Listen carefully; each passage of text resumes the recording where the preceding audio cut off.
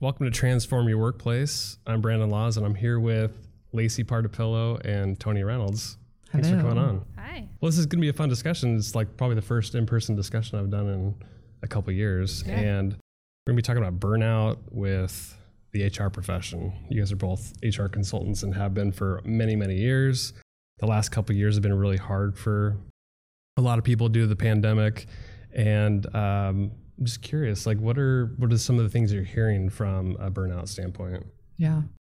Fatigue, exhaustion.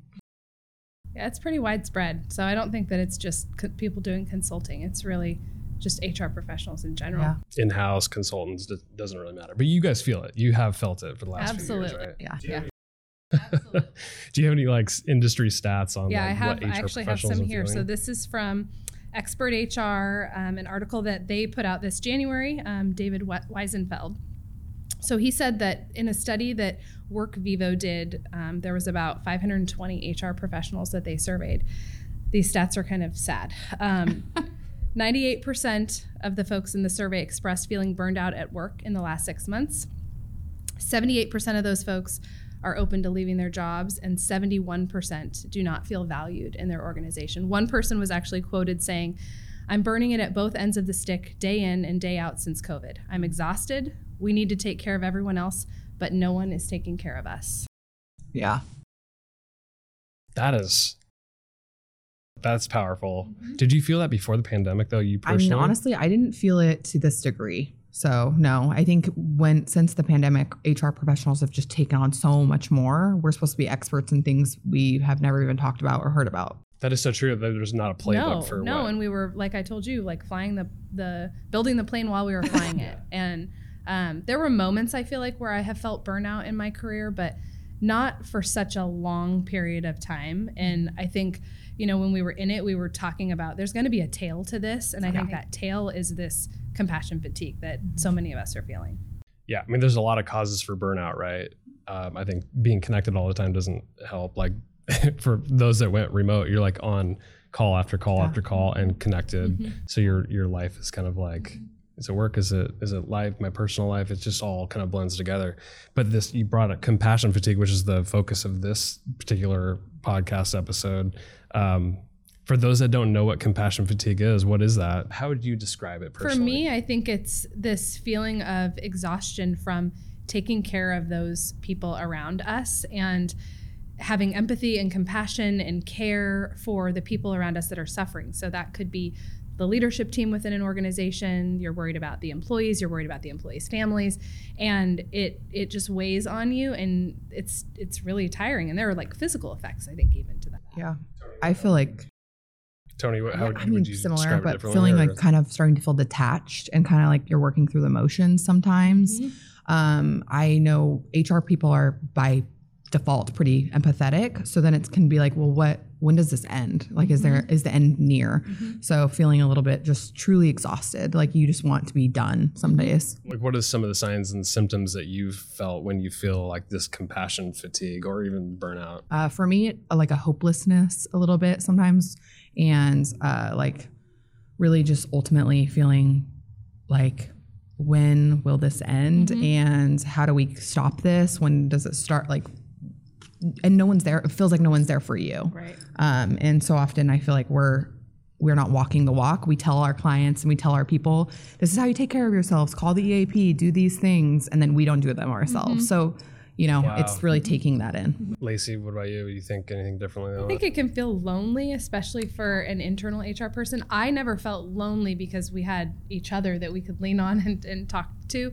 I think a feeling that is unusual for me, but I notice it coming up when this is kind of bubbling, is like not caring. Because I'm a pretty caring person and I'm pretty invested in the clients that I work with and the people that I work with. And when I start to feel like I don't care anymore, it's that vessel is depleted. Mm-hmm.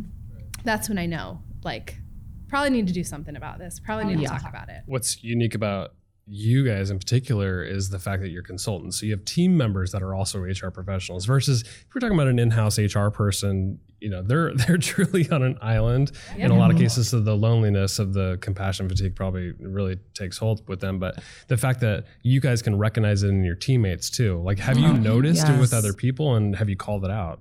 Yeah, for sure. I mean, I think my director will notice it in me. He'll be like, I can tell you've had a hard week. Like the way I'm talking about work or myself is at a higher, maybe a lesser version of myself. And then he's able to recognize that and be like, you need to take a break and step back. And I think we do that for each other.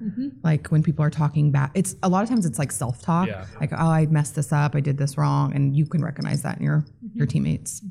Yeah. And seeing it in client contacts that we work with, because we do wrap around and support a lot of internal HR people. And so trying to remind them, like, we don't have all the answers right now. We're getting there. And, having that empathy for them, that I know the pressure that they're being faced with from the leaders that they report to, and trying to maybe do some of the self-talk that probably should be doing on myself, giving that a little bit to them. I think that was happening a lot during the pandemic, for sure. I mean, we talk about the pandemic and a little bit of why maybe it heightened the compassion fatigue, but I mean, from your perspective, what about the pandemic makes you feel the way you do? I think there was well-being issues going on. Like we were really talking about health and humanity, and it was polarizing. So people had strong emotional reactions to regulations and rules, and people were being laid off, and so employees had family members who there was income, shortage issues, and people were stuck in their homes. So mental health became an issue. So it wasn't just the volume of work. I feel like burnout is more, there's too much work to do and not enough resources. That's how I feel when I'm getting burned out. Yeah. This is more the issues are at a level where your heart is like pulled, and I think that's what was different about the pandemic. People were suffering. In some terms, like some people, it was life and death, right? So people were really talking about that, and maybe the COVID itself didn't affect me personally. Maybe it was affecting our clients and to a greater length than it was us. So it was like we were really feeling that, and things were happening at just a magnitude that was just hard to grasp. And I think the challenging thing about the pandemic is that no workforce and no employee base is created equal. You have some that could go remote. You have some that had to still be there. And so as an HR professional, you're trying to support those organizations who have employees that are both possibly remote and in person. And the rules, they were so crazy. And so like you're all in, but you're not taking care of yourself, are you? No. And you're trying to keep up with even what are the best practices, and then the best practices were changing, and we get advice from CDC that's one thing, and a lawyer that's something else, right. And you were being looked to be the one who could sort of synthesize all of it and then come up with a plan that not only was lawful but also fit the workplace, and that pressure was real. And people didn't always like our answer or our recommendation, and so they wanted us to say something as fact, and it wasn't. Yeah. And so it felt like we just couldn't get the right answer to the right people, and it seemed like the facts were changing like every week. Always, so it's like you would advise a client on something, and it's like, and how do you keep up with that? You're probably just like, what thank next? Goodness we have a compliance team, so that made a big difference, and just the way that we share knowledge at Xenium, I think. And there are resources. Sherm did a great job of putting out information, so we're able to keep up on it. But honestly, it was like day by day, what's different. The pace that we were working at is like nothing I have experienced in the almost 20 years of doing it. Like when we dive into like the feeling of compassion fatigue is like feeling is, for empaths, it could probably recognize this on a regular basis, where it's like you feeling so deeply what others are feeling, and you're like almost bearing the weight of that. Yeah. Were there any specific examples that you can think of during the pandemic, supporting clients, supporting your teammates, that really heightened that feeling for you? I had a client that had an outbreak at their work site during the pandemic, and 100-person group, about 25% of the employees had COVID. An older workforce, some of them, it was not life-threatening, but could have been. And so getting on the county's radar and OSHA's radar because of that outbreak. We had to report it.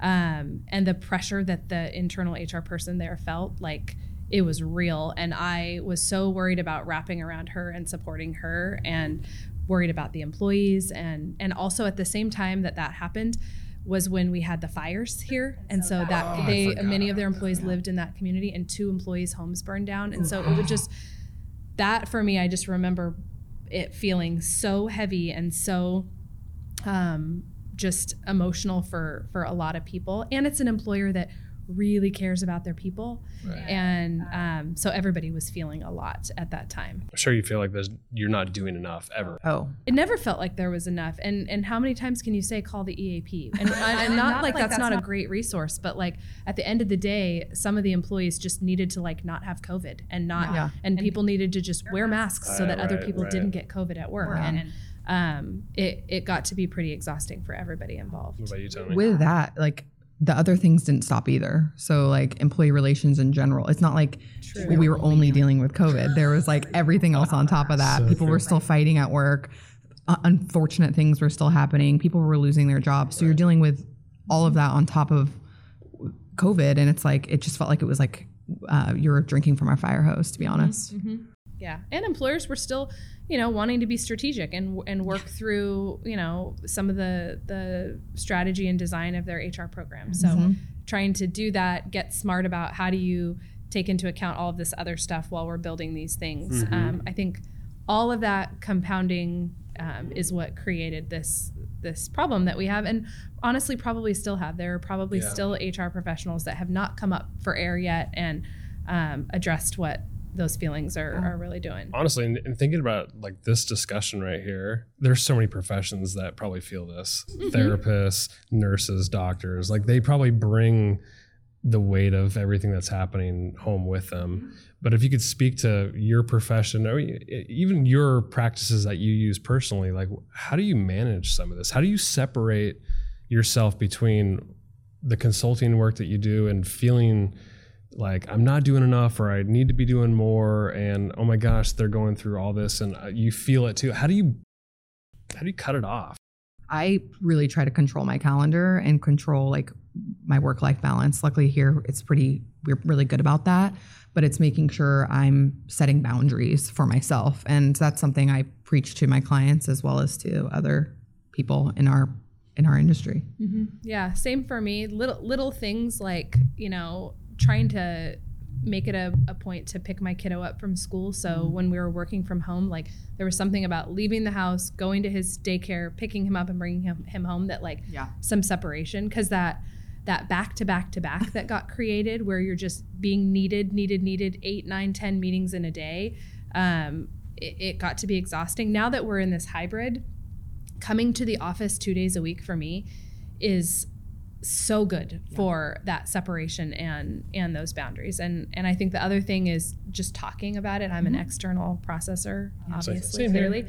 So I've found people that when I'm having a hard time that I can talk through that with, and we can joke and laugh and problem solve and lean on, and that I do think that makes a big difference. I agree with that for sure. Having people you can like joke about it. That's kind of how I process things, with a joking mentality. And so being able to like laugh with people, break that like emotional burden, talk it out. That's what's great about having a room full of HR people. You can actually speak about the things. True. Yeah. I remember early in the pandemic, a lot of us were sharing like Instagram reels or whatever they were called at the time, stories, where you're like, they're, poking fun at this, at the work-life balance stuff. And it was just kind of fun to like, okay, this is, it's all relatable. Like we're going through the same stuff together. Yeah. So I agree, like processing in some way, whether it's talking about it out loud or just sharing a stupid Instagram, like, satirical things is helpful. How else do you guys manage the stress and the things that come with HR or just compassion fatigue in general? Exercise, getting outside,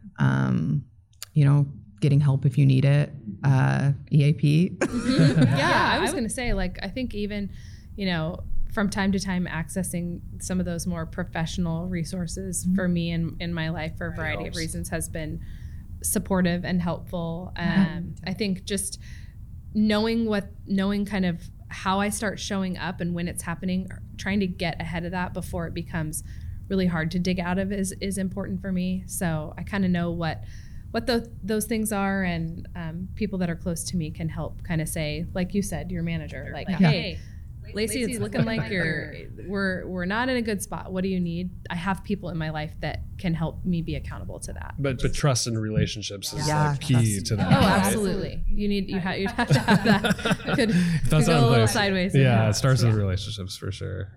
Toni, anything you'd add to that?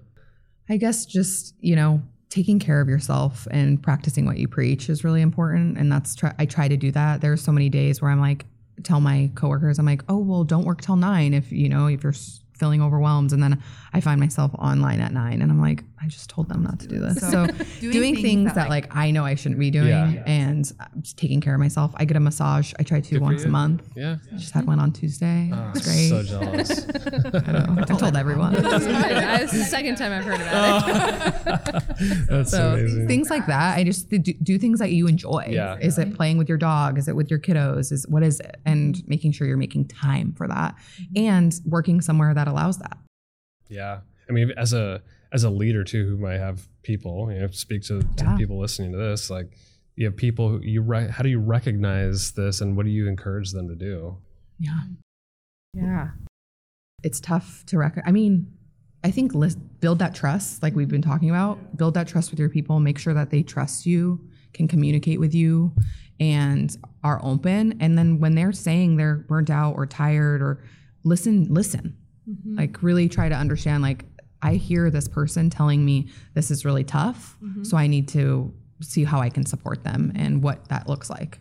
I think if you have regular one-on-ones with employees, you need a vehicle and a format to get that information. Mm-hmm. So a lot of times folks are going to kind of come inwards and maybe not want to ask for that help. And so if you have a format within your one-on-ones where you're asking for what resources do you need? How are you doing? We even in some leadership team groups that we did last year, we kind of did this thing where we were rating scale of 1 to 10. How's your personal, how's your family, and how's work? It's helpful. And then kind of dialoguing about why is family only a 5 right now? Or why is personal a 10? What's going well? So I think finding ways to get that information is important. Also, I mean, we do pulse checks, employee surveys. Like, there are ways to see how is your group doing as a whole. Yeah. And I think when you do that, then you're able to build programs and find resources that help everyone. So it's not just the one-to-one mm-hmm. problem solving, but we're looking at it more holistically. I agree with that. Yeah. So, I mean, if you do all those things, are you still going to feel compassion fatigue? I feel like this isn't going away. Yeah. I think you might, but I think good habits and good practices can help. I sure hope we don't get to a place where we were, in the pandemic. And I think the problem became such a problem because we just weren't prepared for it.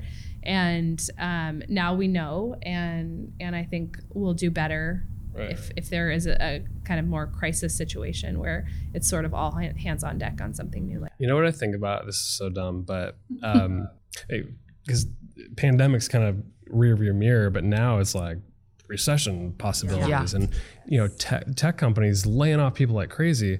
And the movie Up in the Air comes to mind with George Clooney, Anna Kendrick. People have always asked, is that what your job is? No, it's not what your job is, but the cold-heartedness of that transaction was always interesting, because now we're talking about the opposite. It's like, no, you're going to like have to help terminate somebody and you feel what they're feeling. Like you see it on their face. Like, talk to me about that.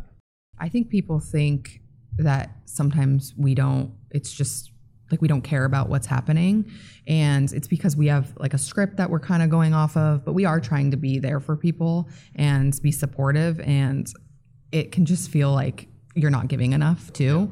And when we're called in usually to the worst of the worst, like terminations, other employee relations issues, so it can just kind of feel like a lot. Mm-hmm. Yeah, and I think about back in 2008, 2009, because I was doing this then too, and it was really hard. And I obviously have a lot more experience now and more perspective now into what that all meant for folks that were getting laid off. But I think no matter how many separations you do or how many layoffs you're a part of, they're hard. And so I think, you know, I always tell when I hear business partners that have to go out and do a layoff at a client, I'm like, are you booked up after that? Did you take some time for yourself? What are you doing tomorrow? Like, do you have client meetings? Because you go into it and we're just so programmed to we want to get the work done. We want to be there for the employee, and the kind of those feelings that pop up afterwards, we're not prepared always to deal with them, but then there's work to do. So you don't deal with them. And I think that's when compassion fatigue becomes an issue, and it builds up. The thing that I always think about is like, you go through something like that, I'm like, you're taking that shit home with you. And depending on if you have kids, a spouse, partner, whatever it may be, how do you make sure that there's time in between that moment where you're supporting through a really tough place, and then you can separate and then go home and be who you are? You need to decompress. You do. You need time. Otherwise, for me, it's like I just take it all in and I just like don't talk about it. And I think other people maybe take it out on others. Exactly. And that's what I worry about. Neither is healthy. Neither is good, because that stuffing down ends up bubbling up somehow. Yeah. That's why I really do like to go on site for those, because I do have that drive back to decompress and process it through my mind and just think like, how did that go? Yeah. You know, talk myself up a little bit too, and make sure I'm feeling okay, and talk to the people who I know who can support on it if I'm feeling down, because you never know how those conversations are going to go.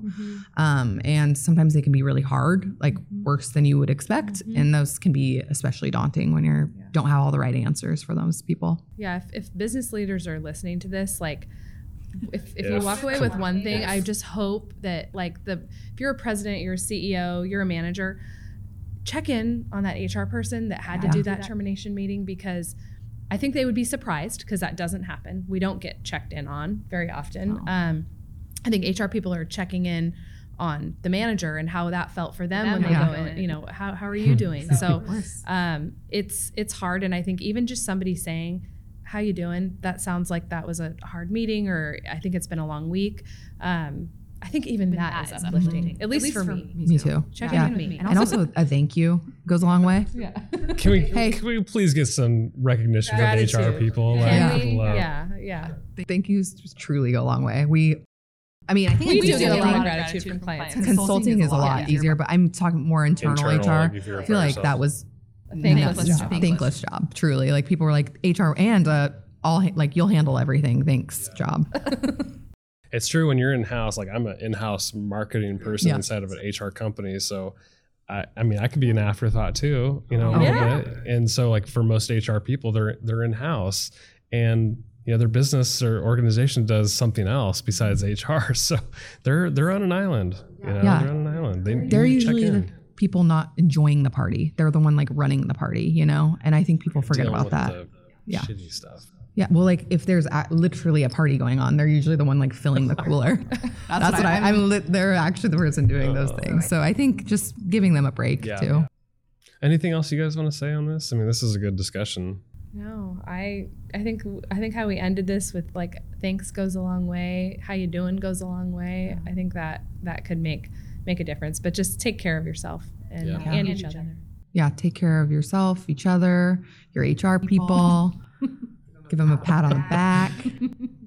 I don't know. A nice laugh goes along. Laugh with your HR people. They're humans too. HR, they are actually some of the best humor.